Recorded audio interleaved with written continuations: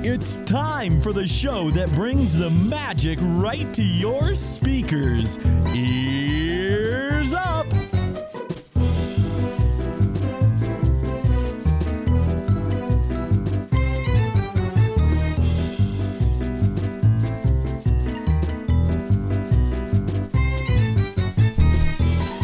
Welcome, everybody. This is Ears Up Podcast, coming to you live from a beautiful Oakley evening.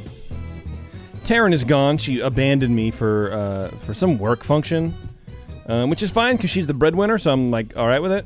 But also, I'm kind of not okay with it. It's different.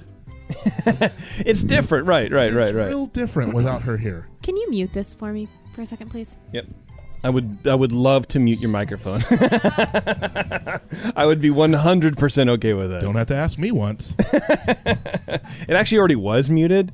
That's just kind of the pranks that we play here on Ears Up Podcast, you guys. We play pranks on each other. So I don't know why you're talking to the microphone. It's muted. I literally told you that already. Beverly. Hi, Beverly. Hi. All right.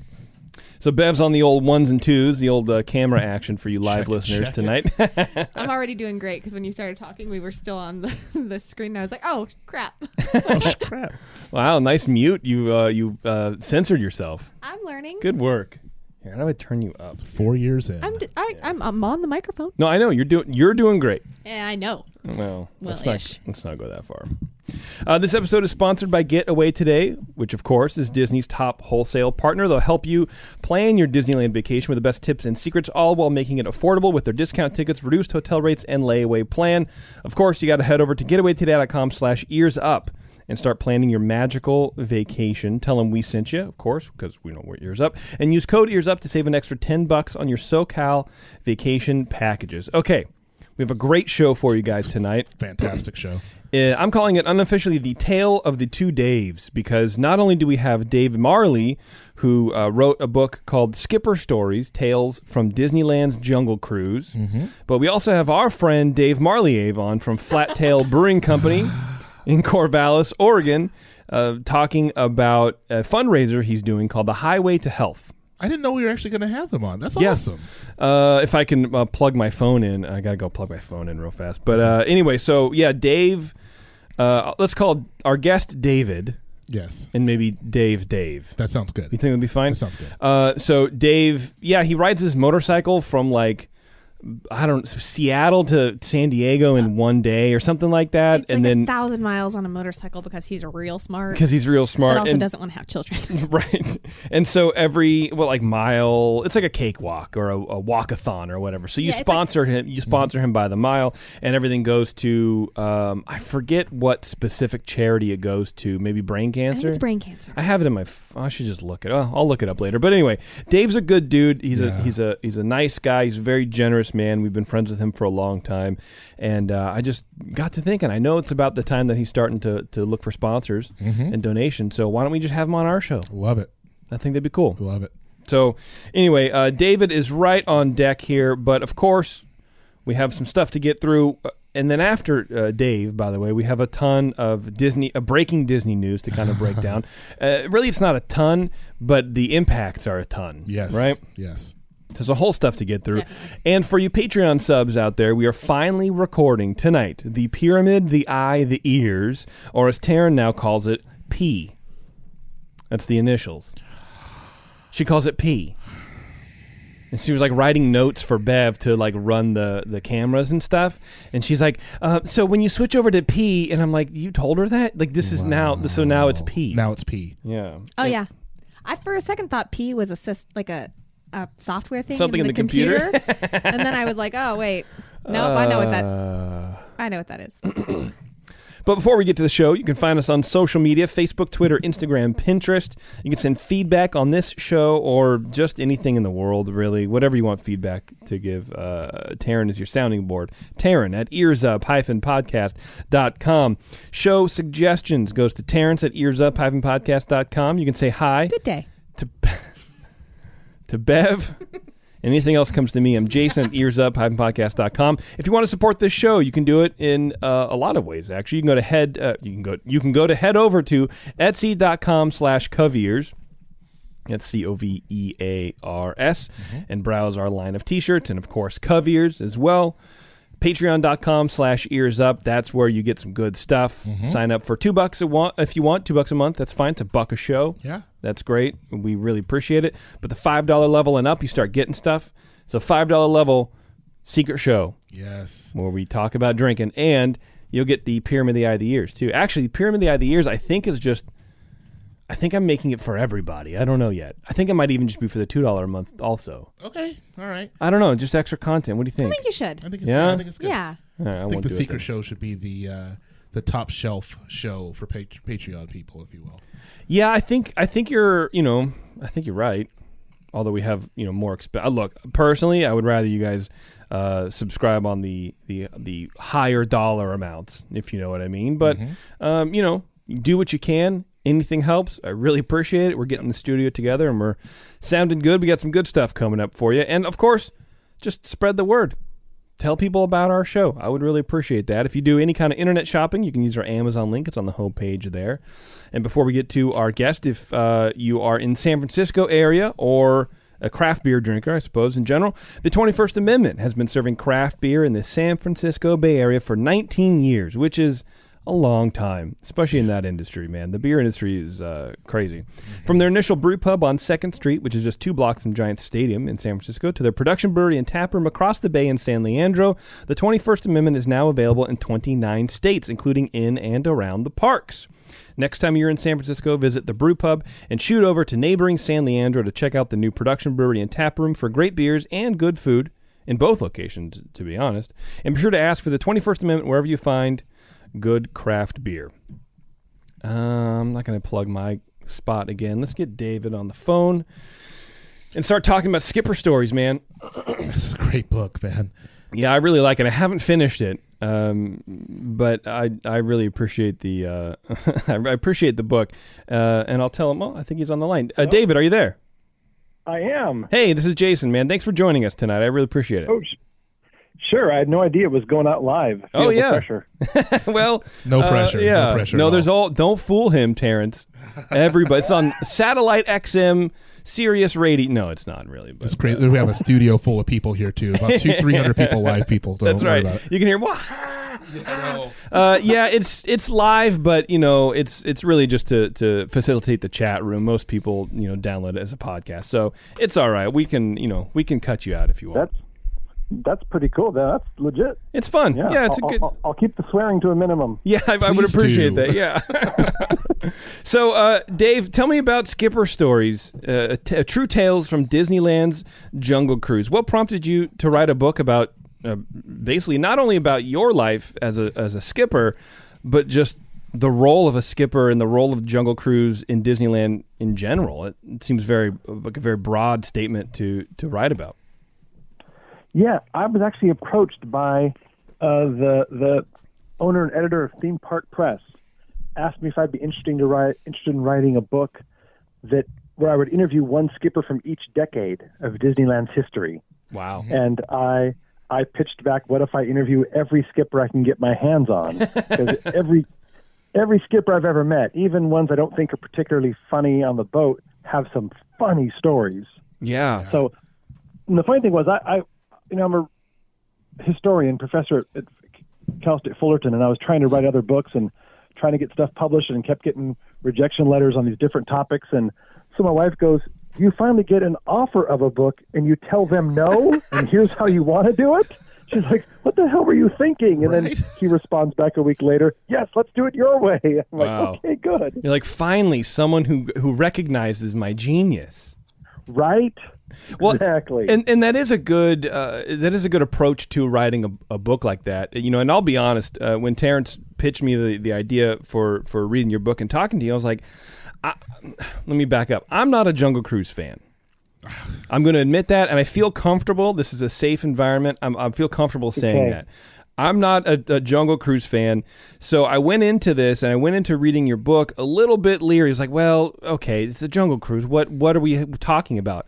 And just reading through some of the excerpts that you have and the interviews that you're conducting with these people, these old skippers, I can see how the love of this ride. It is, and it's something flipped in me. It's the most unique ride now in the park, in my opinion. I mean, that's hot takes here, Dave.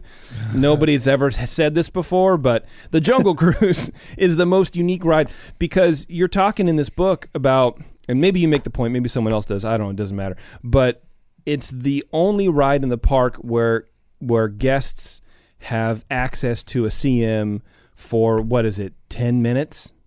And that CM, it's the CM that makes the ride. I mean, the ride is the background. The ride is the ride, right? The ride is great. The spiels are kind of what gets me after a little bit, I'll be honest. But that's what the ride is. And I've never really put two and two together like that the skipper kind of transcends the actual ride and it becomes a ride. Yeah. Oh my God, I got a convert. That's great news. Good job, David. Yeah. Let's not go that far. My work here is done. That's right. Oh, thank you very much. We'll be talking to you later. So let's start with a little bit about your background being a skipper. How did you get involved working at Disneyland and then, hitting up the Jungle Cruise and doing all that? I tell the long version in my first Skipper Stories book, but the short version is I was born and raised in Orange County and grew up in Orange, which was like 7 miles away from the park. Yeah. And my sister took me to the park once when I was about 7 or 8 years old. She was 16 and just got her driver's license. So she took me to the park, and I don't remember anything from that day except for one moment. We were in the Jungle Cruise. We were going to be the next group on the boat. So the guy's talking to us, "Oh, where are you from?" And I said, "Orange." He said, "Oh, why are you here today?" I said, "My sister took me." And he looks my sister up and down. Then he kneels right next to me and whispers in my ear. He goes, "Be careful. She's going to ask you for something." And I remember at that moment thinking, "Oh, this is what I'm going to do for a living. This is going to be my job one day." Really? And for the rest of my life, it was like, I'm going to do it. I'm going to do it. And in the mid-'90s, I decided to go to grad school. And one of a number of bad decisions, but I decided to go to grad school, and I was going to live in Washington, D.C. And I thought, before I leave, I'm going to be a skipper. Wow. And so I went and just made it. I was just obnoxious till I finally got on the ride. Worked there for a few months before I left, and then when I came back to California, 5-6 years later, I went back and worked at the Jungle Cruise for 3.5 years and loved every second of it. Wow. It was just a blast, and it's taken over my life completely. Has it? Since then. Since you left? God, yes. How so? When you go back to the park, do you kind of reminisce with the people working there, or are you running into people just in your everyday life that used to be skippers, and that's how you can't leave it? It's when I left the park, I started doing stand-up comedy, and I did that for about 8 years, semi-professionally. Nice. We did shows at like the Brea Improv and Irvine Improv all around. It was a thing called the Skipper Show. Okay. Where all the performers were current or former Jungle Cruise skippers. Wow. And that was a lot of fun. And then I started an Etsy store where I make a lot of Jungle Cruise-based and Disneyland-based art. Oh, wow. Go ahead and plug it if you want. I'm sorry? What's your Etsy store? Give it a shout out. It's called Dr. Skipper. Dr. Skipper. That's my art name. All right. Sorry, I didn't mean to cut you off, but I want to make sure you got a plug in there. Oh, yeah. Well, hey, I feel the love. I appreciate it. You're very welcome. And that's why I'm on the cover of the new book, More Skipper Stories. It says David Marley, Dr. Skipper. Okay. Yeah, I feel you gotta plug both of your personalities there. Yeah. It's right. So it's taken over everything. And even for a few years I taught a class on the history of Disneyland. So it's taken over everything. Man. And I just I can't get away. It doesn't sound like it. And a lot of people in the book kind of echo that sentiment also, that Jungle Cruise changed their life. Why do you think Jungle Cruise, of all the rides, resonates with people and kind of bonds people, pulls them together into these sometimes lifelong friendships? Yeah. Like you kind of said earlier, it's a really different kind of ride where other attractions you sit and push a button and the people go through the ride, and it's just, you move from rotation to rotation. You're getting people in or out and pushing a button.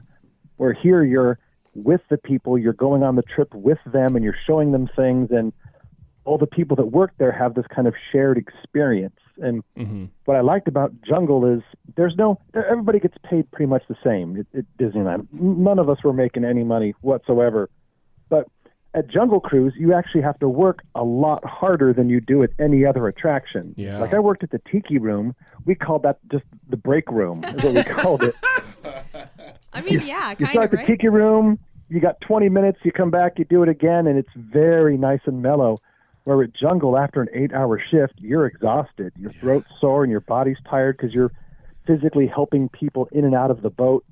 And so it takes a certain kind of person, and so you bond over these experiences. And the one thing that surprised me the most in all the work I've done is I would talk to skippers from the 50s and 60s, and we would tell the exact same story. Like, the exact same experiences, like, oh, when you grab somebody's elbow and it's all gross and like greasy, or it's all fat, and oh yeah, or like a kid almost falls in, you got to save him. Yeah, me too. And just, it was like we'd worked together almost. And Yeah. it was such a fun thing. Wow. Yeah. People don't change, right? Or just over the decades, you get the same kind of groups of people, but yeah. Exactly. And the skippers are most of my closest friends today are still people that I worked with at Jungle Cruise. And now, because I teach at Cal State Fullerton, I have a whole group of students that work there. So when I go to the park, I see my friends and then I see my students, and it's great.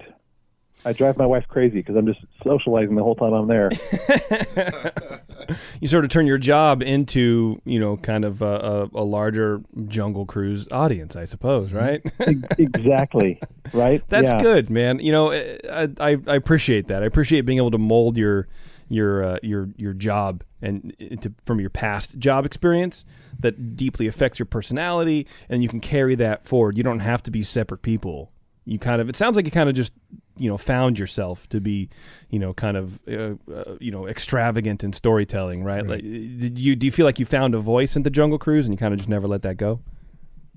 Yeah, I've grown up taking theater classes, and I'm just kind of the loud, obnoxious kid, so I think I fit in pretty well. Yeah, I feel like that's every successful skipper. Like, I was in drama too. I was a big drama nerd, and I feel like, thinking about this, I would have done a great job, I think, as a skipper. I think that's where I would want to be, like right out of high school. Right. But like in my angsty 20s, I feel like I would have just been brooding in the corner and would have been better in like Tomorrowland or something like that. You would have been good at the Tiki Room. Yeah, Just for dark sure. and quiet Take and a alone. break. Yeah, but I think it does. It sounds like it takes those kind of extrovert people, at least as much as theater kids can be, right? Because I'm just going to say a lot of us are kind of introverted. I'm pretty introverted unless there's a stage or unless there's a performance to do. When you were training, did you ever get people who you thought, oh, this person's not going to work out, and they eventually sort of came out of their shell? Or, I know this person isn't going to work and we need to get rid of them and send them over to Critter Country or something like that?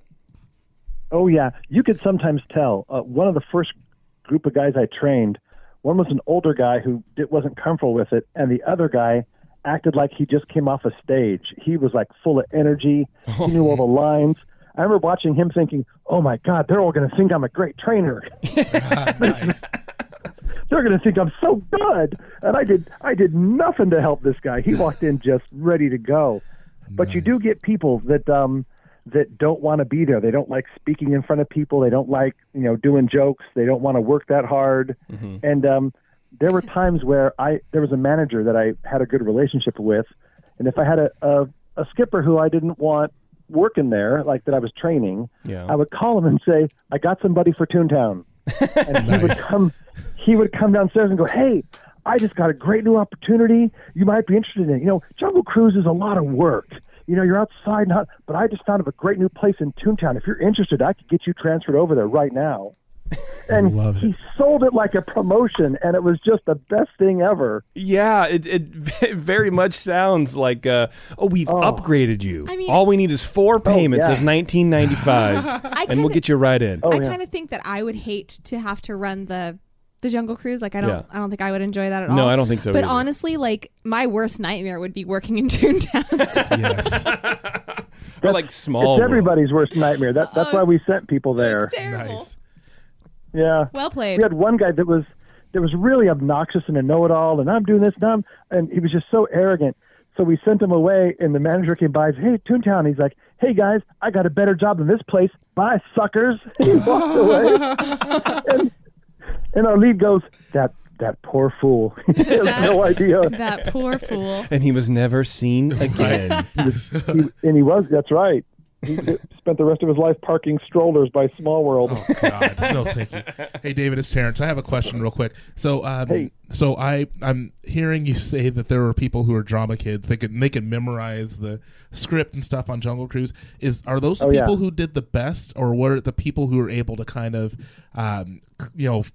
ad lib lines? And then also, like, how much could you actually ad lib? How many jokes did you have to hit, and then how much of it can you just make it your own on the ride?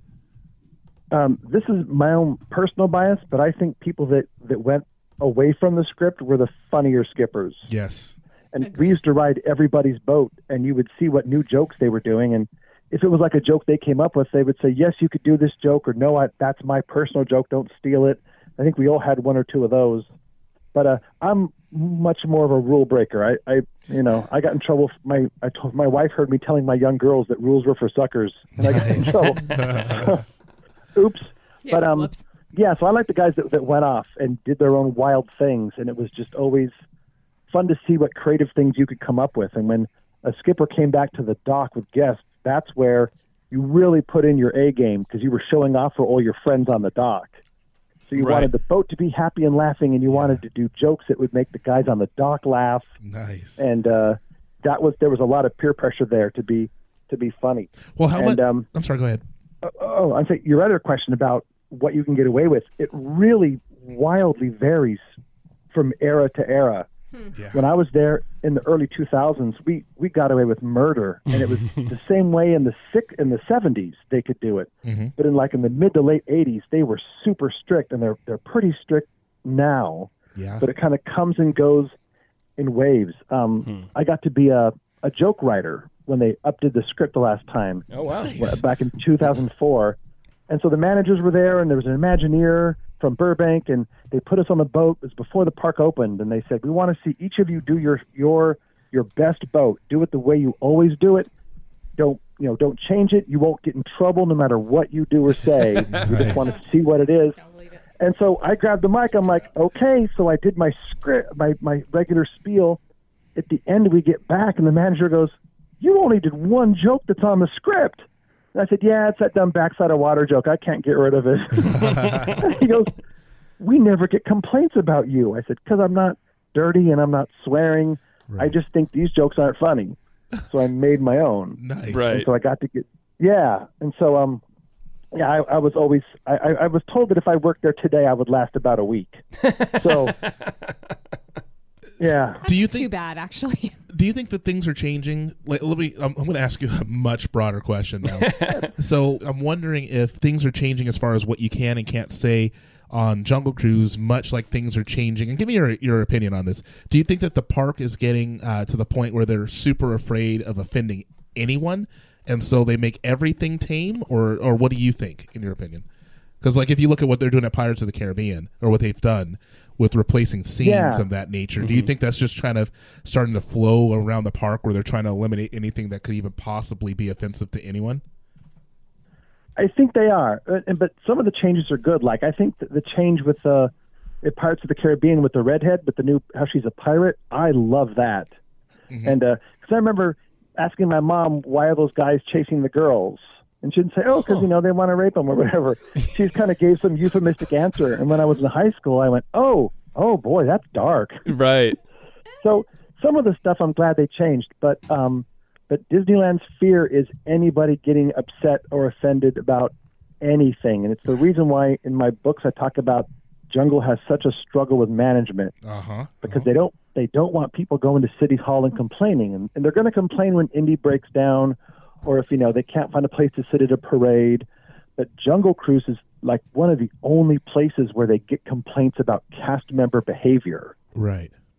And so that's what makes them really crack down. The last 2 times I was at Disneyland, I rode the Jungle 3 times each, and each time the boat was almost identical. It's like each skipper does exactly what the last skipper does because they're afraid to go off. Sure. Which takes away a lot of the uniqueness of the ride as well, though. Exactly. It destroys it. And I think Disney management, well, there's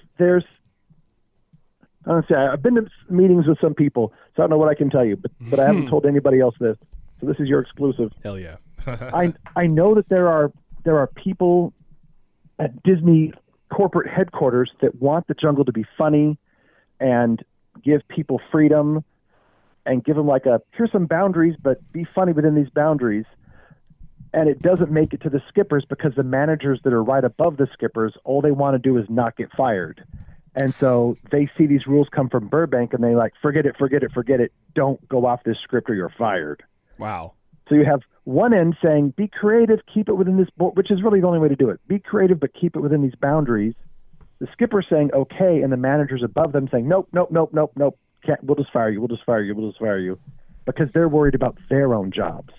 And so they're trying to relieve that tension because I think it's going to build the closer it gets to the Jungle Cruise movie coming out next July. Right.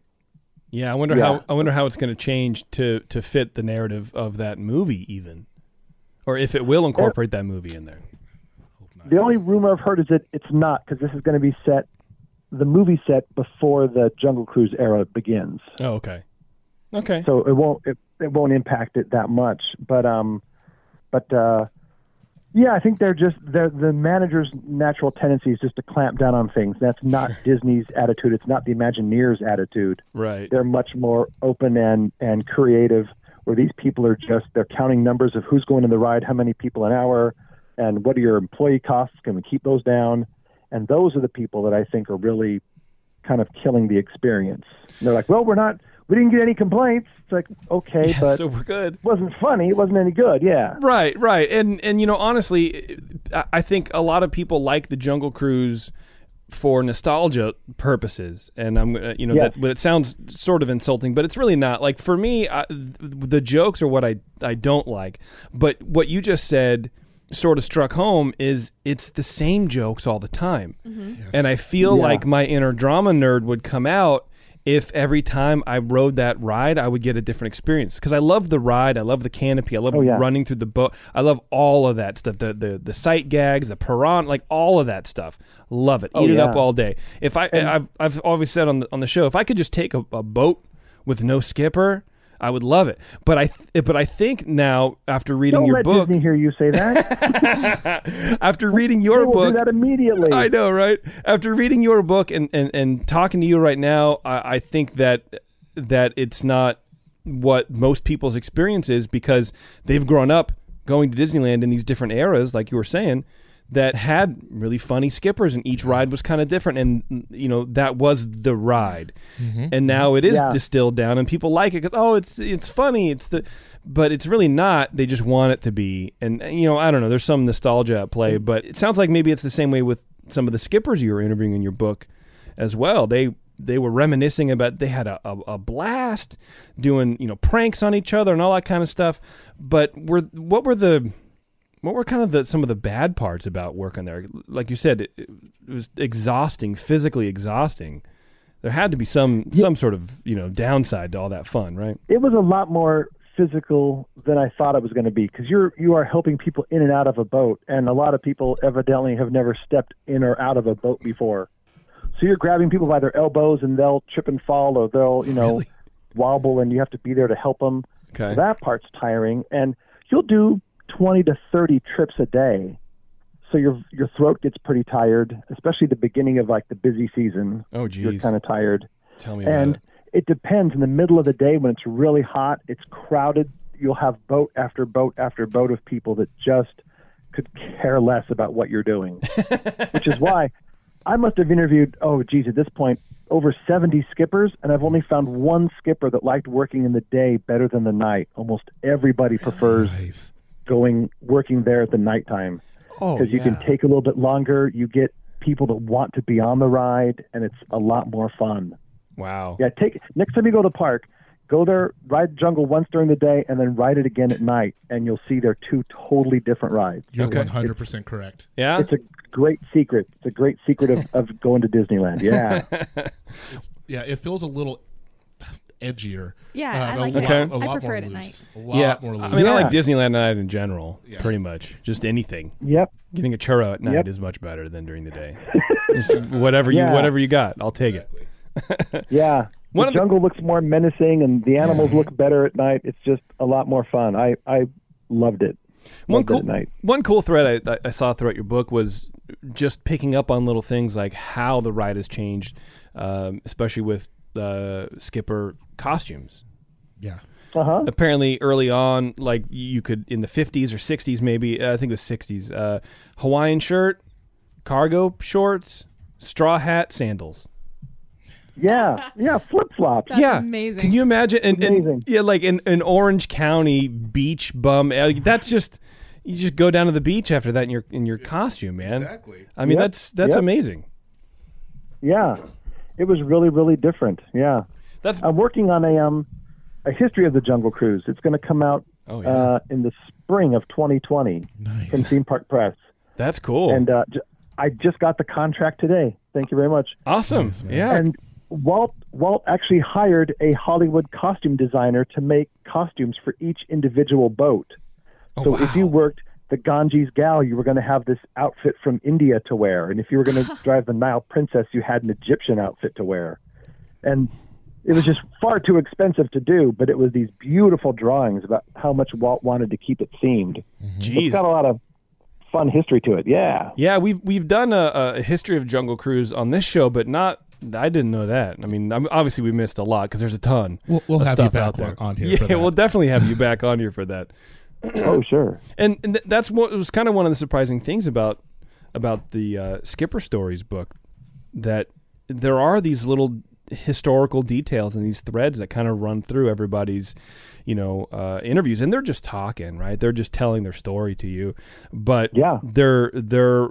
it's their moment in history. They're reciting their point in history of this historic ride, and they don't know it, but they're just giving us little bits that we didn't know, like the costume thing, or how hard it was to write a joke, or how easy it used to be to write a joke and to get that through, or getting in trouble, or any of that kind of stuff. You don't really hear about that. I've heard that Yeah. skippers can sort of write jokes, but sort of not. When you were a skipper, how was that process trying to get your material into the script there? It's that story is like the one thing that I'm super, super proud of about Jungle Cruise. When I was there my last summer in 2004, when they were coming up with the script and they told us they were going to start kind of clamping down, one of the things I fought for, and I think being the professor in the room really helped, that if you want to do this, they have to be able to write jokes that you guys can approve, like send Imagineering. And so it still goes on today. There's a form you fill out and you write your joke down. Management looks at it. They send it up to Burbank, and if they approve it, it gets put on the script. Nice. Wow. And that was I felt my big accomplishment, because before that you would just do these jokes that had been around forever, but they weren't on the script. They were just kind of accepted.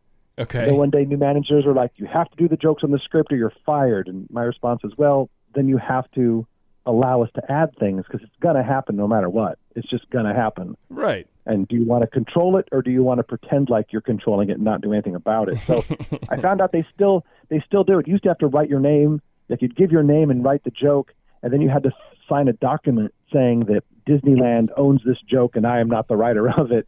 Now you just do it because Disney wants the money. And Right. but now I've been told you fill it out anonymously, so there's not even a name attached to it. Oh, So geez. because Disney owns the joke anyway, which was fine with us. We just wanted our jokes on the script, and Yeah, for sure. it's fun when I'm on a boat and I hear someone do one of the jokes I got on there. It just makes me really happy. Oh, that's good, man. So, I like yeah, that. yeah. Is there one script? It sounds like there's just one script to pass around everybody. There is one script, but each individual scene has between 5 to 7 jokes. Oh, and you can And mix so- and match? Yeah, so Okay. like an Indian elephant bathing pool, there's got to be at least 10, and then you can pick one or two. When you can tell a new skipper, because a new skipper tries to do as many as they can at each single stop. Just Gatling gun full of jokes. Just exactly. We called it machine gun comedy. They're just like, brr, brr, brr. There we go. And older skippers will just do one, and do the one good one, or come up with one of their own bits, and then move on. Yeah, and let it linger for an uncomfortable amount of time, and then move on. That's exactly. That's my favorite part about the Jungle Cruise. When they say that joke, and they haven't gotten to the punchline, it's going to be a bomb, and they just wait, and then hit it, and then move on. And I'm always the only one on the boat laughing at the joke because it's it's so great. I love it, absolutely love it. Hey. Sometimes that makes a skipper's day when you just hear one person laughing. I used to do this one. There was a skipper that I worked with, and he was telling me how his boyfriend was deaf, and for people who can't hear sign language, none of the puns worked.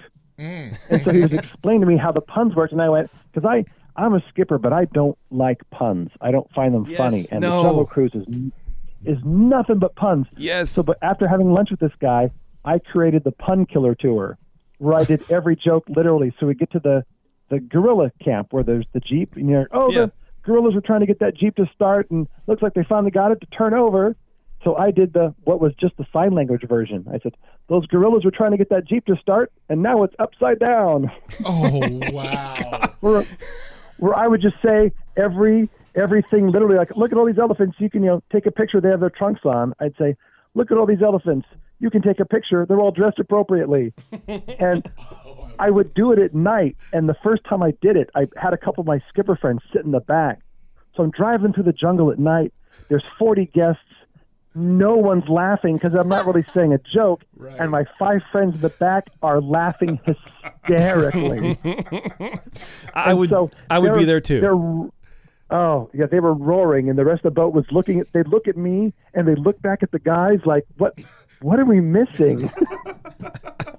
See, that's a joke that I would appreciate, because I can't deal with puns, especially the same puns over and over and over again. I can't do it. Yeah, they're not punny anymore. Right, and that's what kills me about the Jungle Cruise. I like I said, I love the ride, but just the worn out script. I feel like I was a Disneyland fan too late, I guess, maybe, and early on, or maybe that's better. Maybe it's better just to kind of know the Jungle Cruise in this way, this kind of sort of cookie cutter format, and not know it as it used to be in its skipper glory. In its heyday. Yeah. Maybe, or you can go to City Hall and complain that the skippers need to be able to loosen up a bit. See, there we go. Not that I'm encouraging that behavior, but I am encouraging that behavior. Well, in theory, hypothetically, we could. It's a thing we could do.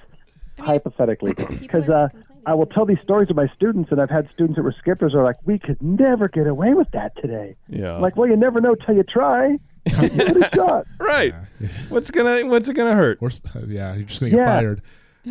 So and I think I got away with murder because I was older than most of the skippers, and so they thought, "Oh, Dave's responsible. He wouldn't be the one out there doing that." And I'm like, "Well, I'm not going to deny it if you're not going to ask." That's right. Dave has a car payment. He's an adult. You can listen to him.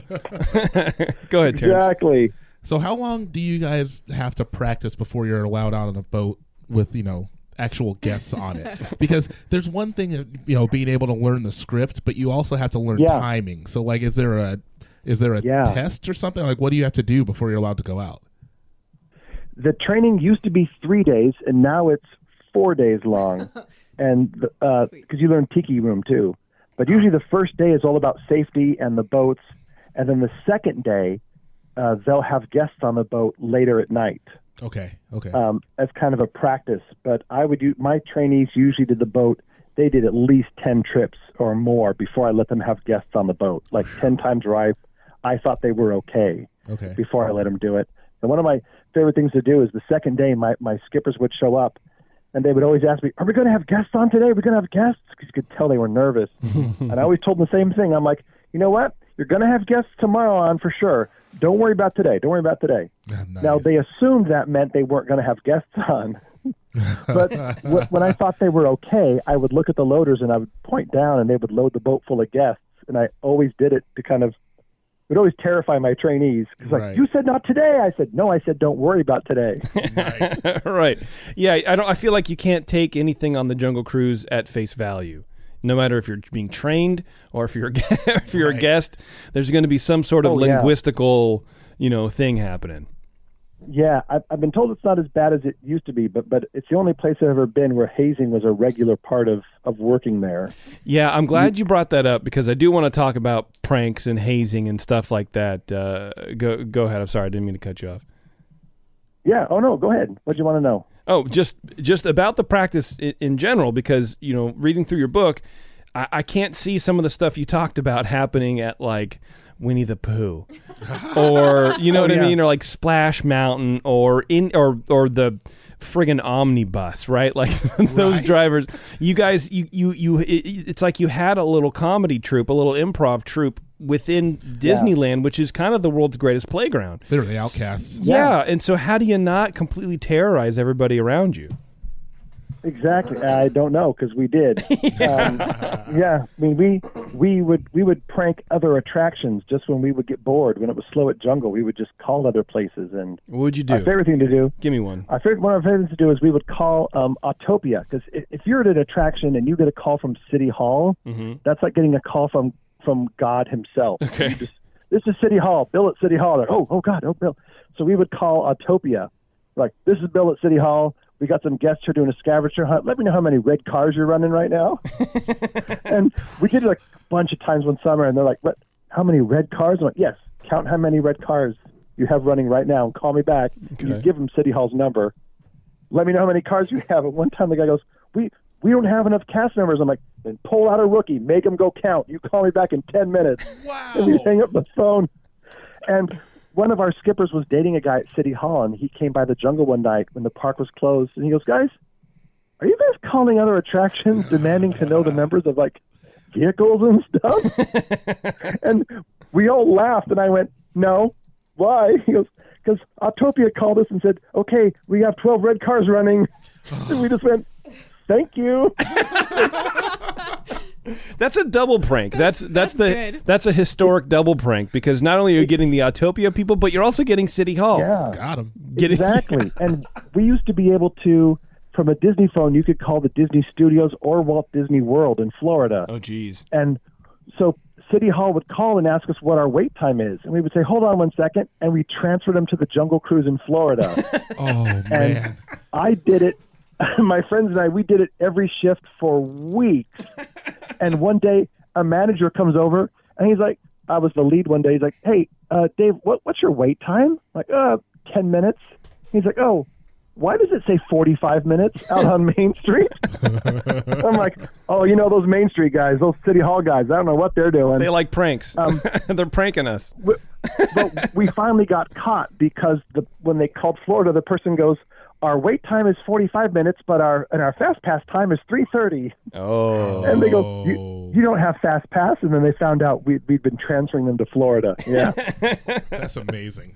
That's good, man. And yeah, like I can't imagine. That's brilliant. Are there other ride operators and other CMs in other areas doing stuff like that, or was it just the environment that you guys were in sort of fostered that creativity and that joking manner that you just kind of had to release in other areas aside from the boat? The only other place where I've seen that kind of craziness is with some of the canoes and some guys who worked the Mark Twain. They called that the floating break room.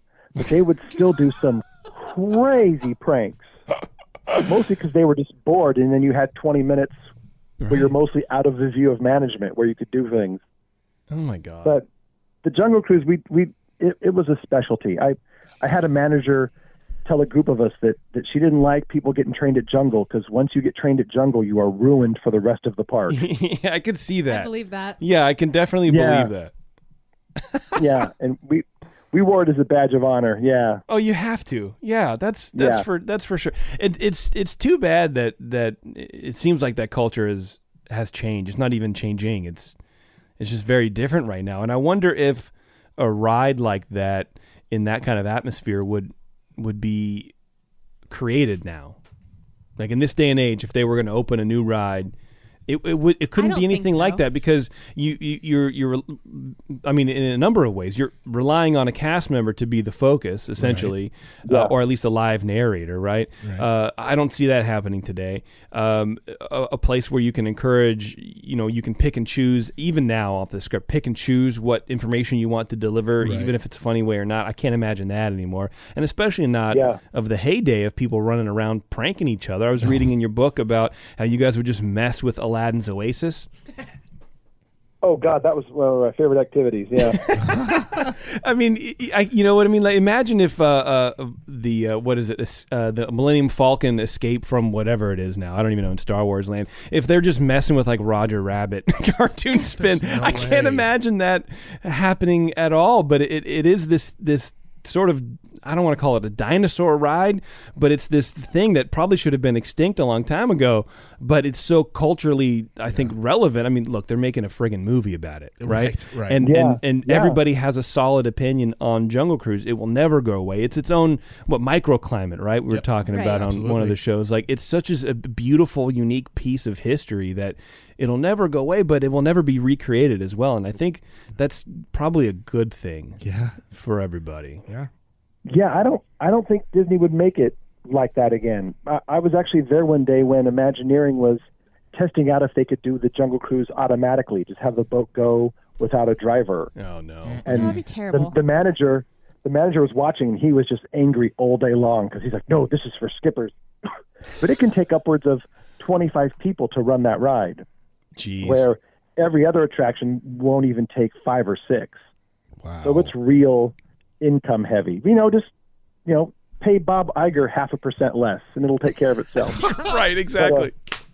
Right? Yeah, absolutely. We know. like to target Bob Iger's salary on this show a lot, so Do you really? Oh yeah, Yeah. for sure. It doesn't make sense. We always say we go to Disneyland for the rides and the attractions and everything beautiful about the park, but it's the people who make those things happen. So if they weren't there, this place would Exactly. fall in disarray and no one would go. So pay people more money.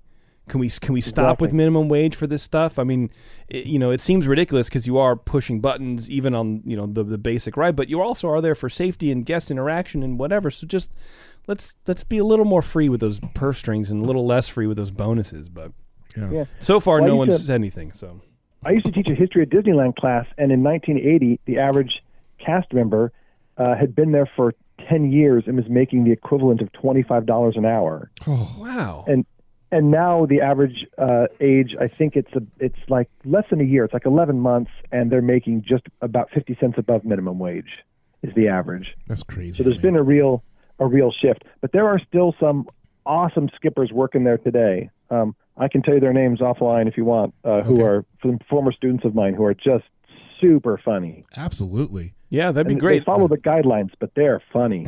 It'd be good to to have regulars, I guess.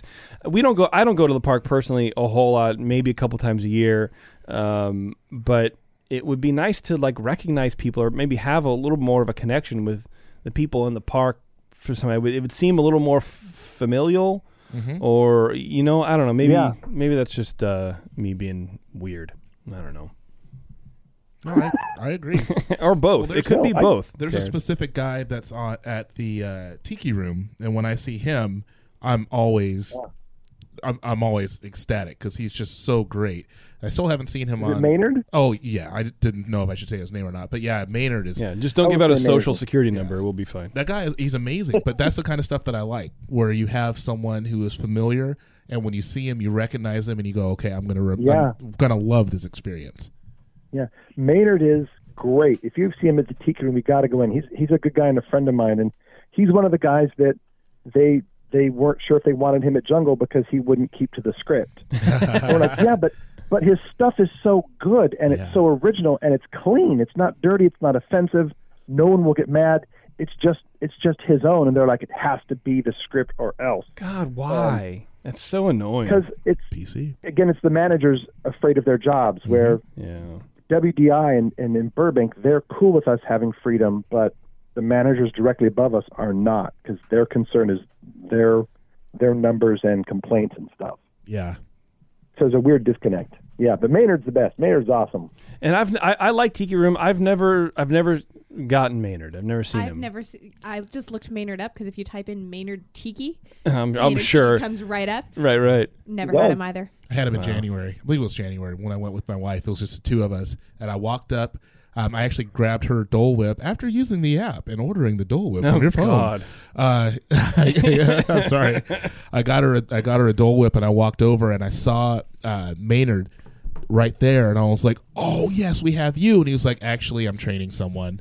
And I was like, "Can you just do this one for me?" And he wouldn't do it, but I've had him before, Yeah. and he is so good. I mean, he was better than the Tiki Room. Like, he's so engaging. Oh yeah.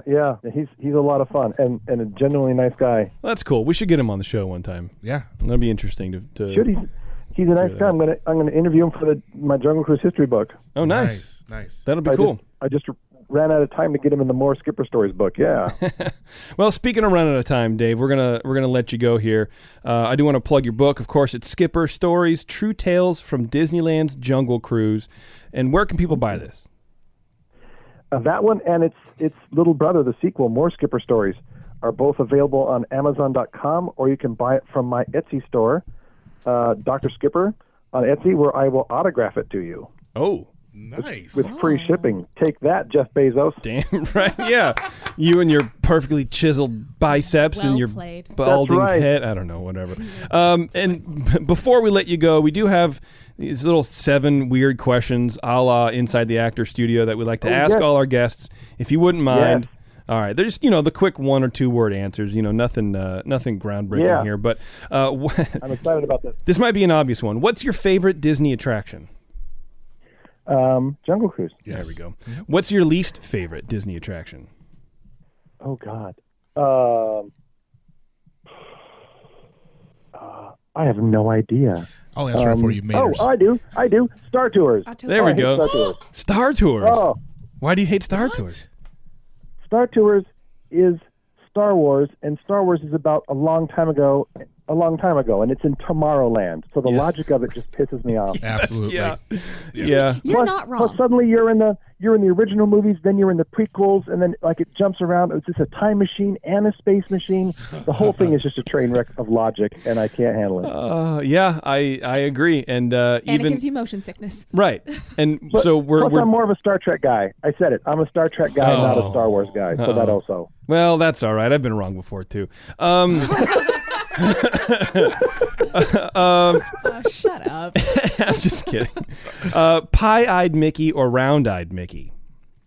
Ooh, I like Pie-Eyed Mickey. Yeah, me Nice, too. nice. Honestly, what old ride should they bring back to the parks? Adventure through Inner Space. I agree, Nice. 100%. Oh my God, I love that ride. Yeah. What current ride should they remove? Star Tours. Yeah. Who is your favorite Disney character? 2 of them. Can I tell you the story? I'll allow. Absolutely. Brer Yes. Bear. Okay. I loved Brer Bear, and I love Belle. Oh. And Oh. I love Brer Bear because I saw him at the park a lot, and I just thought he was hysterical. And the first time I hired into Disney, they asked, "Joe, who's your favorite character?" And the person sitting next to me, honest to God, said, "My favorite Disney character?" He goes, "Snoopy." Oh, my I Lord. look at him, I'm like, well, they're not going to hire him. Oh, yeah. And the guy's writing notes, and he goes, "Okay, next, who's your favorite character?" And I went, "Brer Bear." And he stopped and he put his pencil down. He went, "Who?" I said, "Brer Bear." He goes, "Tell me about Brer Bear." So I explained. He goes, "I've worked here for 20 years. No one's ever said Brer Bear." I Or wonder Snoopy. how many people say Snoopy, though. and I thought, oh man, all right, I'm getting hired. And then the other one is Belle, because I saw that movie when it came out in the theater, and I watched it, and I said, I'm going to find Belle, and I'm going to marry her, because that is the world's perfect woman. And on the first date with my wife, we were talking about nicknames, and she said, "Yeah, my family calls me Belle because they say I'm just like Belle." Oh no, Aw. that's awesome. I know. Isn't that sweet? That is Yes, sweet. That's It awesome. was very sweet. And then finally, if you could travel back in time and meet Walt Disney, what would you say to him? Oh, God. Can you come with me and talk to Bob Iger real quick? That's what I was saying. Get in my phone booth, and we have a class assignment to talk to Bob Iger. Exactly. Yeah. Well, Dave, again, man, I really appreciate it. Is there a website besides your Etsy page or just the Etsy page, which is etsy.com/Dr. Skipper? No, that's it. Okay. Yeah. All right. Yeah, the Etsy store. And they can follow me on Instagram at Dr. Skipper Marley. All right, I got to do that. All right, well, do me a favor, man. Let me know when the History of the Jungle Cruise book comes out. Definitely have you back on, and we'd love to go through some of the details on that ride as well. And I will say, I right now, as of your book and this interview, I appreciate Jungle Cruise a lot more than I did for its place in the park history and kind of what people were gravitated to. I can definitely see that. So thank you very much for bringing your story out there. I appreciate it. Well, you made my day. Well, thank you so much for having me. I love you guys. Your podcast sounds like a morning radio show. And I love that. Thank you. Without the bells and the cowbells and the cymbals and stuff, morning zoo stuff, and the traffic reports and whatnot. Yeah. That's right. Well, we're almost we're up against the 5s and the 15s for the news. Yeah. So we gotta. No, I'm just kidding. Looking out over I-5 right now. Yeah. Looking out my spare room window. The street outside looks empty. My commute to the garbage cans is minimal. Back to you, Chuck. I don't know. All right, Dave. That's perfect. Thanks very much, man. I appreciate it. All right. Thank you so much for having me. You guys have a great day. All right. You too. All right. Bye. Bye. What a nice guy. Dope. I don't want to sound like a butthead saying this, but that was so much more interesting than I thought it was going to be. Yeah, and that's why I felt I should just be upfront with a guy. I don't like Jungle Cruise because of all the puns, but he doesn't either. I mean, he likes Jungle Cruise, but the puns get him, and I could definitely see how you could still enjoy it. Yeah, and I kind of hate like now that they're making it so cookie cutter. Yeah, I don't like what that I started either, to say, and then I went off mic because I didn't want to talk over top of him, was, Yeah. I mean, if people were complaining, at least they were engaged. It's true. That's true. Yeah, it's yeah, I don't know. The whole thing just seems like a summer camp, like that, and then the Sounds so cool. and the canoes. It's like a fraternity, dude. Like, Yeah, right. It's like Revenge of the Nerds, kind of like going crazy people. I love it. Right. Absolutely. We have our second Dave on the line here, Dave Marlier from Flat Tail Brewing Company in Corvallis, Oregon. Dave, are you there? Well, you know what? I'm the first Dave in my book, so I just want to set the record straight. Of course you are. Well, you know, we read this like a Japanese book, so it's basically from right to left. So you can be the first Perfect. Dave in that. I get on Sweet. board with that. Yeah, in that whole thing. How you doing, buddy? It's been a long time, man, since I've I'm doing heard your voice. fantastic. Are you Yeah, sure? thanks for calling. All right, you're still alive, so that's I'm good. So sure. I am. No near-death experiences for at least a week or, a day. Something like that. Right. I can get behind that. I'm glad you're still around, man. So Thank you. That makes one of us. Yeah, well, good. Yeah, good. And that person is your wife. Yeah. Well, I mean, the life insurance policy is just getting better every year. So, I was actually just going to either say. way. Right. I know. It's a win-win situation. It's not WIN, but WHEN. It's my Jungle Cruise jokes, guys. Let's go. No, Dave, so we're here. You're a big motorcycle rider. You're a big motorcycle enthusiast, dare I say. Indeed I am, sir. And you are riding your motorcycle. Give me the details because I kind of forget. You're riding your motorbike in a circle for 5 hours?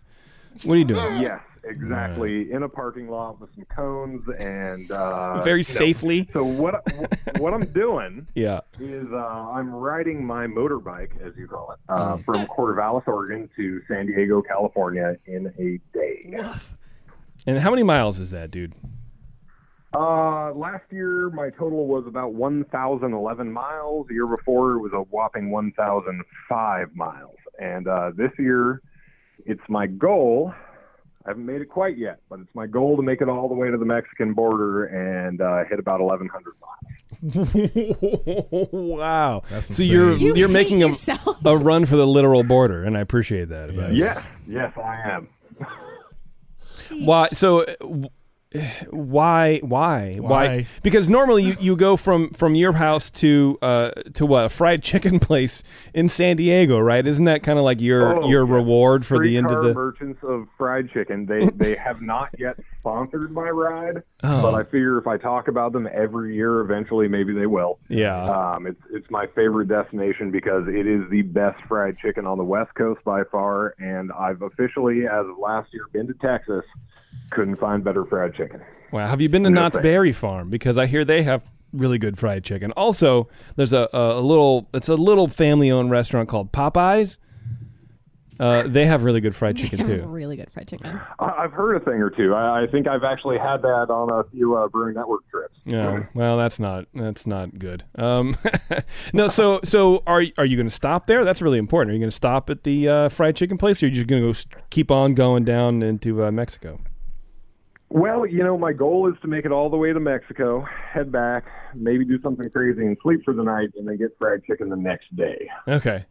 So you're going to... and then, of course, in between the fried chicken and the motorcycle riding, I'm also hoping to raise like $15,000 for the National Brain Tumor Society. But that's obviously secondary to the fried chicken. Well, right. So you're gonna drive down through San Diego. You're gonna clip the wall with your back wheel, and then just skirt back up to San Diego. Oof. Yeah. There were 2 San Diegos in there, but we all got what you were trying to put down. Yeah, Yes. It's my dumb jokes, man. That was not It was a thing. No. So what are you raising the money for? What's the charity?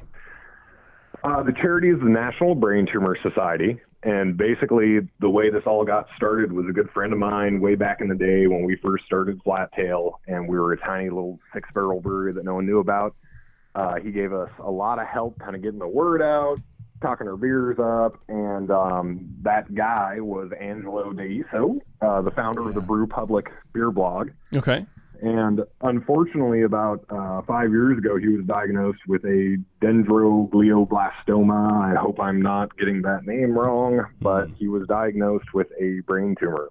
And he has been battling that for years and years now. So when I was thinking up this motorcycle, marathon ride fundraiser, it just was a natural fit to kind of move to the National Brain Tumor Society. Yeah, absolutely. So how can our listeners help you out with this? Well, they can follow me on my ride. They can email me at highwaytohealthfundraiser@gmail.com if they'd like to make a pledge or a donation. And basically what I'm looking for is per mile pledges. So the best way to do this is, I get 10 cents a mile, 5 cents a mile, $1 a mile, $2 a mile, what have you. And every mile I ride, all of that money goes straight to the National Brain Tumor Society. We don't take any cuts. There's no administrative fees, nothing like that. So every dollar you donate goes directly to supporting brain tumor research, advocacy, etc. That's amazing. It's very nice of you, Dave, to do that. Well, thank you. I just, I needed an excuse to sit on a bike for 16 hours straight without doing anything else. So this seemed like a good one. Yeah. Nice. Yeah, that is a pretty good one. Do you have a website? Anything that we can go and do this whole donation thing? I don't have a website myself, but the National Brain Tumor Society has given me a page. So if you go to www.braintumorcommunity.org/go-to, as in GOTO, /highway to health, you can make a direct donation. Okay, and we'll put that on the link to this show, so anyone listening, you can go to our page and get that link, or we'll put it on our... by year 4 or 5, I'm going to actually have like a link that's not 17 words long. Yeah, well, and all you have to do is you buy a URL, like donate to Dave and his bicycle thing, and then it'll just redirect to that. It's really easy. Yeah, I don't know who this Earl guy is, but yeah, Earl Sandwich. We can work out in the future. Yeah. All right, Dave. Well, look, I'll let you go because I know it's really late over there on the West Coast. Dave was complaining. He's like, "What time? How long do I have to be up for tonight?" I was like, "I don't know, 8:40." He's like, "What are you, 19?" Grown-ups go to bed at 8 p.m. This is a known fact. Oh my goodness, Grandpa. Oh. No, you guys run a Disney podcast and you stay up later than me. There's something wrong here. You're not wrong. You're not I think wrong. you get up earlier Okay, than any all of right. us, though. When do you get up? When do you start your day, Dave? I usually get up around 5, get to work around 6, 6:30. Yeah. Yep. Yeah, you know. Beverly gets up at 8 No, o'clock. wait. Hard pass. Every day. Hard pass. I'm going to text you guys every morning at 5 a.m. from now on. That's fine. I won't get it till 8 o'clock. Till 7 when my phone I kicks was back literally on. just about to figure out how much my company could support you, how much we could sponsor you, but over it. You So know, Bev, you should take out your rage against me by supporting this wonderful cause. that's true. No, we will be making a donation. 100%. So if we donate like $1 a mile, then it's like $1,100 or whatever. That's Yes. how that works, right? It's not. Yes. I'll just Yes. give you 20. That is, Can we that just is the math. Can we That's just how give it you works. like $20? Can we also just do direct donations as well? Yeah, you can make a direct donation. We actually Cool. had over $1,000 of donations that were just anywhere from $5 to $50 last year. Okay, And then that's a good We option. had a few blocks. What was that? that's a good option, I think, for people to have. too. Yeah, it is. You know, every dollar counts, and I think people sometimes think like, well, I can't afford $500, so I'm not going to donate anything. And even a dollar helps. I actually still have a dollar bill in my tank bag that was given to me on my first ever ride. And I swear I'm going to figure out how to donate that single dollar bill to the NVTS at some point. But for now, it's still sticking with me in my tank bag. So every dollar counts. Oh, that's nice.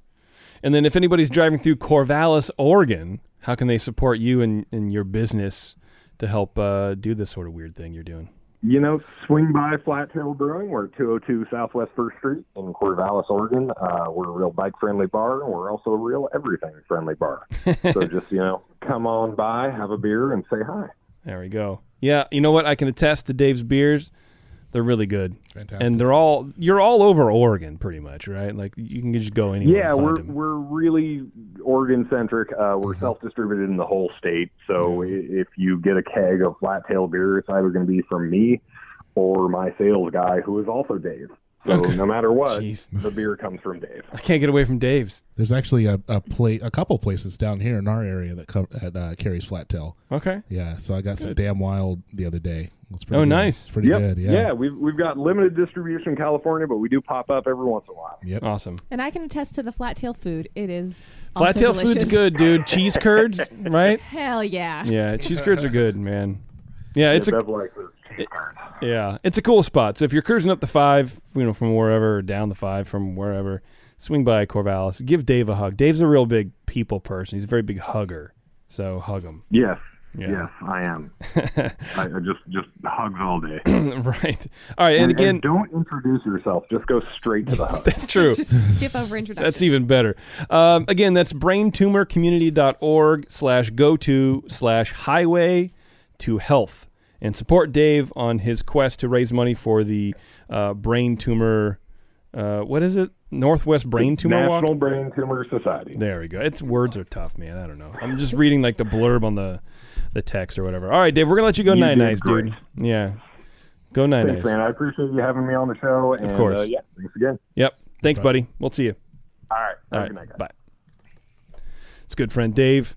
Not Disney related, but you know what? He's a good dude doing a good thing for some good people. So Yes, absolutely. check him out. All right. How about we do a little bit of Disney news, then we got a break. I got to make a drink.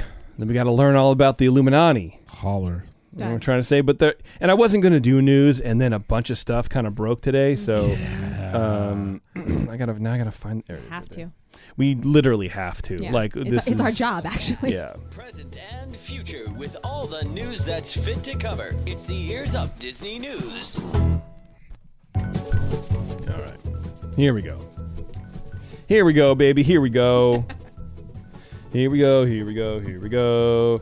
New Star Wars land details and resort enhancements. This is all that's happening right now. Star Wars Galaxy's Edge is making some news. The interest, of course, in the new land is massive. The start date is on track. People were a little bit concerned about that because of the weather. But what's really interesting is the way Disneyland is trying to get ahead of the mess that they know is coming, Right. full of people. Number one, there will be no standby line for Star Wars Galaxy's Edge. So for the first month, all guests must have a reservation to visit the new land. Here's the interesting part.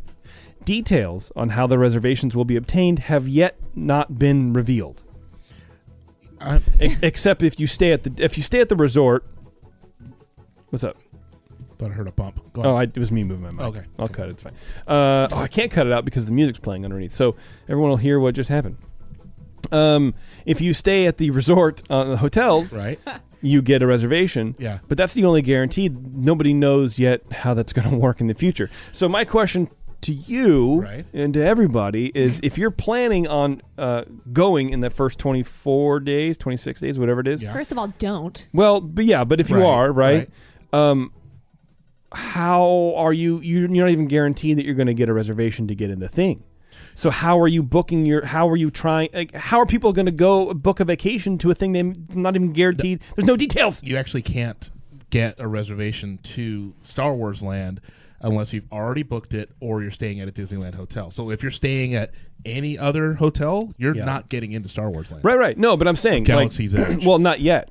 That's my point, right? Right. There's no details on that reservation system except the only known now is if you stay on the resort. So That's I wonder it. if maybe that they're only previewing it to resort stay-in. folk. Yeah, I mean that might be what happens. I don't Because, know. mean, Looking at the sheer number, that's a lot of people. look at the sheer number of rooms that have already been booked. It's completely sold out. Well, but if you recall from the news last That was a joke. Yeah. Yeah, It right. might not be. Right, and then every article I read now, every headline goes, "It's all sold out." I'm like, is it though? Right. It's really, I don't really think it is. Star Wars Land reservations will be for a specific period of time to ensure that the maximum number of guests will be available to experience the land. While many would no doubt want to spend all day there, that won't be possible in the early months of the new experience. However, the limited number of guests allowed into the land should make it possible for all guests who gain entry to actually experience the inactivity of Galaxy's Edge. So that was the thing we're concerned. They're time gating it, and it sounds like they're going to do a decent job to let you actually experience it. Like when Taryn and I got that preview of Cars Land, we got to see everything. Right.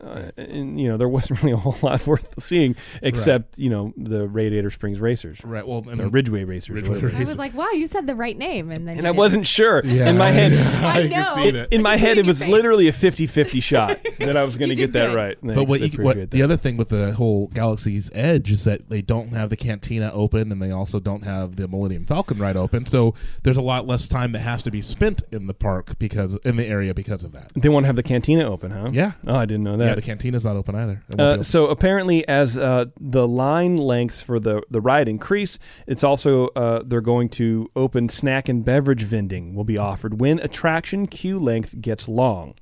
There will also be a system in place for guests to exit the line to use the restroom without losing their spot. Which I feel like to put that in there is to me, it's very obvious the line's going to be hours long, but maybe not. Real long. I don't know. This one really annoyed me. Atmosphere entertainment will also be used, and cast members are encouraged to interact with guests, i.e. trivia, games, photo frames, etc. Get out of my face with your photo frame. I don't want to hold the frame while I'm standing in line. I just don't want... That's not the level of involvement I want. I agree. It doesn't interest me at all. Did I speak to you? No. Please do not speak to me. Right. That's exactly. the vibe I hope I always give off. You do. Okay. Nailing it. Yeah, for sure. Capacity of the land is more or less dependent upon the hourly capacity of the Millennium Falcon ride to ensure that every guest who enters the land can ride the attraction. From what I've heard, and maybe it's out there in articles, but I haven't read it, is that it's really not a people eater. It's not an Omni Mover system. It's not like a Haunted Mansion thing or whatever. It's actually kind of has a low ride capacity. Right. So there's not going to be a whole lot of people per hour getting on that ride. Mm-hmm. I mean, maybe 300 or 400. That's not a lot. That's not a lot at all. So I don't know. And I made that number up. So, but I know it's low. I understand. That's very low.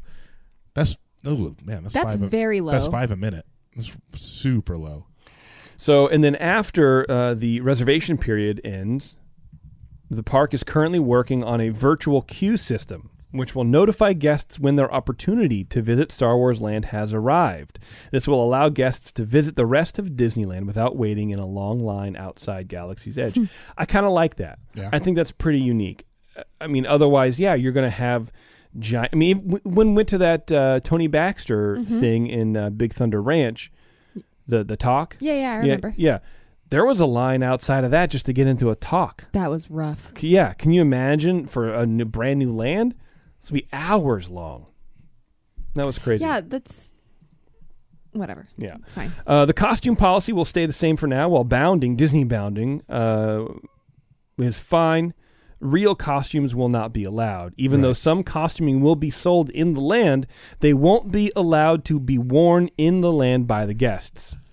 Which is stupid. Sell that stuff in World of Disney then, dude. That's the same thing they do with basketballs. I got almost busted because we bought our kid a basketball in DCA, and we were walking out of DCA through the hotel back into downtown Disney. Right. And I said, I'm sorry, but balls aren't allowed on Disney property. It's like, fool, I bought this here. On Disney property. Disney property. Right. They're like, well, where are you headed? We're headed back to the house. Just make sure you go straight there. Just don't bounce the ball. And everything. And that's the same thing. It's like, Don't bounce. Excuse me. This is still America, okay? And I will bounce the ball off of your head if I want to. Show me, country. Show me in the friggin' rules. I would stand there and bounce it right in front of his face. Show me in the rules where it says don't bounce a ball in public. I'm not And that also, dude. Get out of here. How dare you sell me a ball and then That's- tell me I'm not allowed to use it? That was my whole point. That was my whole point. But that's whatever. God bless him. Yeah, do something to him. You do you. That's crazy to me. I just don't understand the selling of costumes that you can't, like, oh, here's this thing, Jimmy, but you can't actually wear it until you leave. But I want to be Luke Skywalker now, which is also my Luke Skywalker impression. It was good. Pretty accurate. But I want to submit my application to the Republic now, or whatever. Didn't Angelina Jolie go to the park dressed as Rey I don't know. or whatever her Who name cares? is? But isn't she breaking the rules? I don't know, man. And then there's some new parking, of course. The Pixar Pals parking structure, which is a lot of P's to pop into the microphone, which is pretty fun. It's also massive. It's that massive, parking structure dude. is gigantic. 6 levels. It's humongous. What is it? 5,300 parking spaces or something like that. 16 additional toll lanes will also be added. Each lot will have 2 to 3 entry points. Oh, there's just 2 lots. But I'm reading up a story because I really just want a little bit of background here. The newest lot next to Mickey and Friends will be called Pixar Pals, of course. I just said that. But the structure will contain a pedestrian bridge, which will link the structure with the west end of downtown Disney. I like that.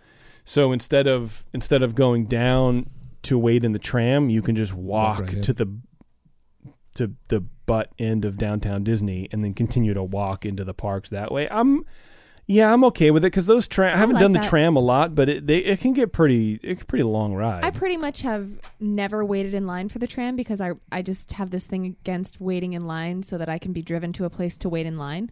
Well, yeah. And also, you're going to walk around the park for 10 miles. What's an extra half a mile? Right. Suck it up. The park has also been making small changes to the Fast Pass system lately. Excuse me. Most of the tweaks are invisible to guests, but involved the volume and timing of passes and how that impacts the overall flow of the resort. For example, Fast Pass reservations are minimized for Matterhorn in the period directly following parades, because many extra guests tend to flow towards that attraction standby line. Okay.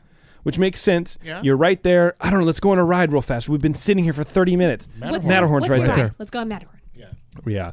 Rather than have standby backup, the volume of Fast Pass tickets is decreased for that block of time. There's another change coming soon to Fast Pass regarding the recovery process. Currently, when an attraction breaks down, you are able to use that ticket on any other Fast Pass attraction. Unfortunately, this negatively impacts the major e-tickets as most guests will pick those. So Absolutely. If you go on Pooh and it breaks down, what are you going to use that for? Splash Mountain right or there, yeah. Matterhorn or Space, right? And then that bumps the people who already have Fast Pass. It just kind of throws everything off, which I can't imagine it's that big of a deal to be warranting a friggin' fix for it, but maybe, I don't know, maybe it is. But now you'll instead be offered a choice of attractions you can select. They're going to have tiers. There will initially be 2 groupings of attractions, which a date has not been confirmed. So I would imagine, let's say Pooh breaks down. Right. All right, well, you can go on Casey Jr. or Dumbo or Mr. Toad. Something like in the same caliber of ride. Yeah. So basically, they're creating E, D, C, B, and A ticket They're rides. creating Well, there are a going to be cast two. system of rides. There's going to be two groupings, Right. But yes, Right. right. Okay, Yeah. makes sense. I mean, I guess. They're also doing a lot of curb lowering. We've talked briefly about it, that Project Stardust. Just a lot of slow changes to really aid the amount of people that can flow. So, in the hub, they're basically shaving down the curbs, not the curb around the hub, but the curb, from that brick to, whatever lane you're going into. lanes. Yeah. That makes sense. That's all. Yeah, it makes sense. I don't know if I like it. I don't know why. There's no reason to not like it. Right. I just don't like it. I've seen so many people almost bite it on those things because it's so hard to see with the sea of people in front of you. Yeah. And you just clip your toe. And also, I mean, I'm thinking of it from the perspective of somebody who's disabled, and they have to go up the area that's ramped where a lot of other people Sure, with sure. strollers That will makes go. sense So it too, kind of yeah. bottlenecks there. So I think this would will just make the flow a lot better, especially for people in that situation. Yeah, Makes sense. that's true. And if you are involved in any way in choosing the people who get accepted into the Disney Parks Moms panel, don't just turn it off now. Just don't worry about it. I'll give you a moment. Okay. This next article is from the Disney Parks blog. It's a Moms panel update. Know before you go. Tips for your next park visit. Here we go. Good. Strollers. There are changes to the strollers being made. Beginning May 1st, we are adjusting our guidelines on stroller sizes, the park says, which will require them to be no larger than 31 centimeters wide. No, excuse me, 31 inches wide. Yeah. 31 centimeters would be weird. And 52 inches long. So don't forget, it's also a length. It's not a width only. It's just a length as well. Yes. Not just, but. So those stupid wagons that we talked about in January, whenever we were... Those are going to be gone. You cannot bring those in anymore. The side-by-side strollers as well. Is Thank that what that goodness. is? Bro, yeah. Instead of having What is 31 inches like that? my wingspan, it's about 6.5. So about right here, maybe? Yeah. I don't know. But yeah, those side-by-sides, dude, those are killers. I know. They took up so killers. much space. Well, see here, they say the good news, many strollers on the market, including many double jogging strollers, fit within these size guidelines. But does that Absolutely. mean double No. width or stacked? Stacked. Okay. One- No, I don't know about that because Double-decker. a jogging stroller typically isn't front and back. Jogging Side by. strollers are usually Yeah, side by because side it used to because be. they're I think the current guidelines are 36 inches wide. So an inch, Yeah. a difference of 5 inches is not. It's not that much. It's not that Terrence. much. No, Of course not. it's a negligible amount. Yes, absolutely. As a matter of fact. Actually, if you just type in how wide is Yeah. I've typed in how wide is a Bob. That's a stroller Okay, brand. okay. First thing that comes up is a double Bob stroller. All right. How I wide? bet a lot of people have researched this recently. Oh, okay. Well, that's good. Beginning May 1st, stroller wagons will also no longer be permitted. Good. Which, yeah, get out of here with that. I can't even believe that. No one stuff. needs that much stuff in there. So here's the tip from the Moms panel. My number one go-to is renting a stroller from Disney, explains Disney Parks Moms panelist, whatever. Of course. That is not your number a one flagrant go-to. lie. I know. Your number one go-to. If you had one tip to give somebody in going to Disney World or Disneyland, yeah. it would be to rent a stroller. No, I'm not even going to say your name. Princess. I don't know. Disney World Resort, you can rent a single or double stroller once you arrive. That's what bothers me about customer service in this weird package that Disney Parks Moms panel has. It's fake. And just can you not be on? It's not a show. I'm asking a question. Right. That is not your go-to. That is know, not your yeah. number one go-to. That's true. That's definitely true. Smoking. As of beginning May 1st, smoking areas will no longer be present inside Disney World or Disneyland theme parks, water parks, ESPN Wild World of Sports Complex, or Downtown Disney in California. I didn't know that one. Yeah, you will have to leave the secure areas of the park to smoke.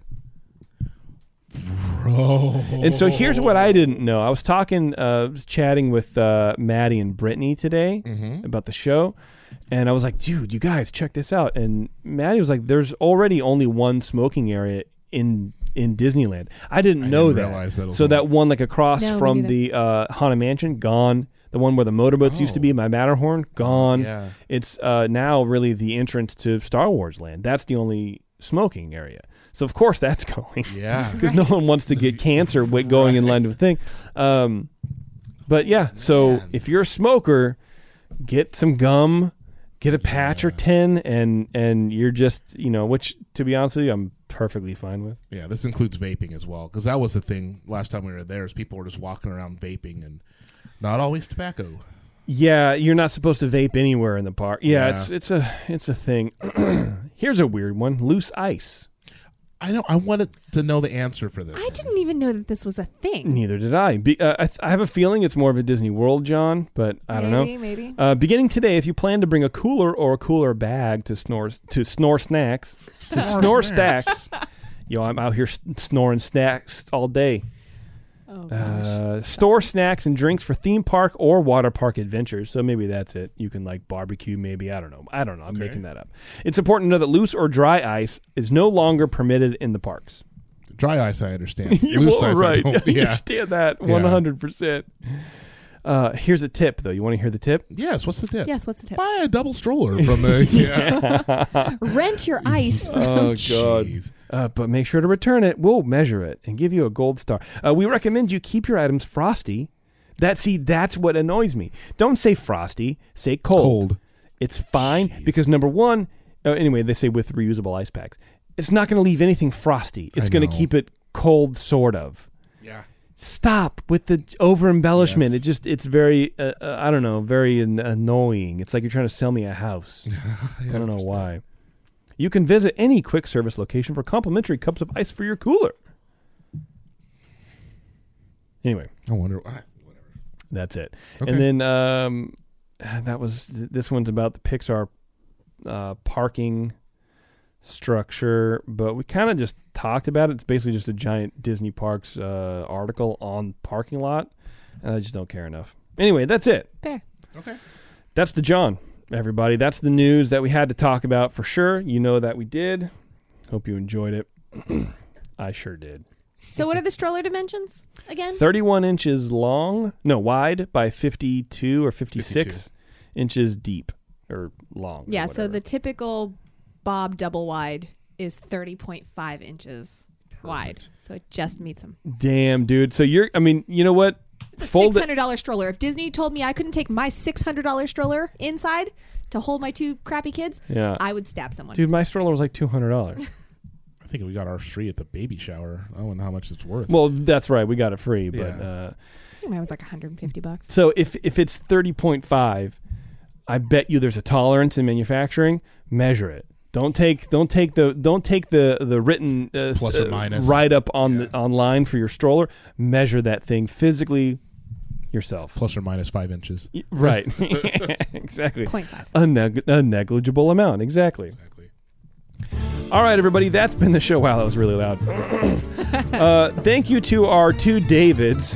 David Marley, author of Skipper Stories, True Tales from Disneyland's Jungle Cruise. You can find him over on Etsy at Dr. Skipper. And, of course, Dave Marlieve from Flat Tail Brewing.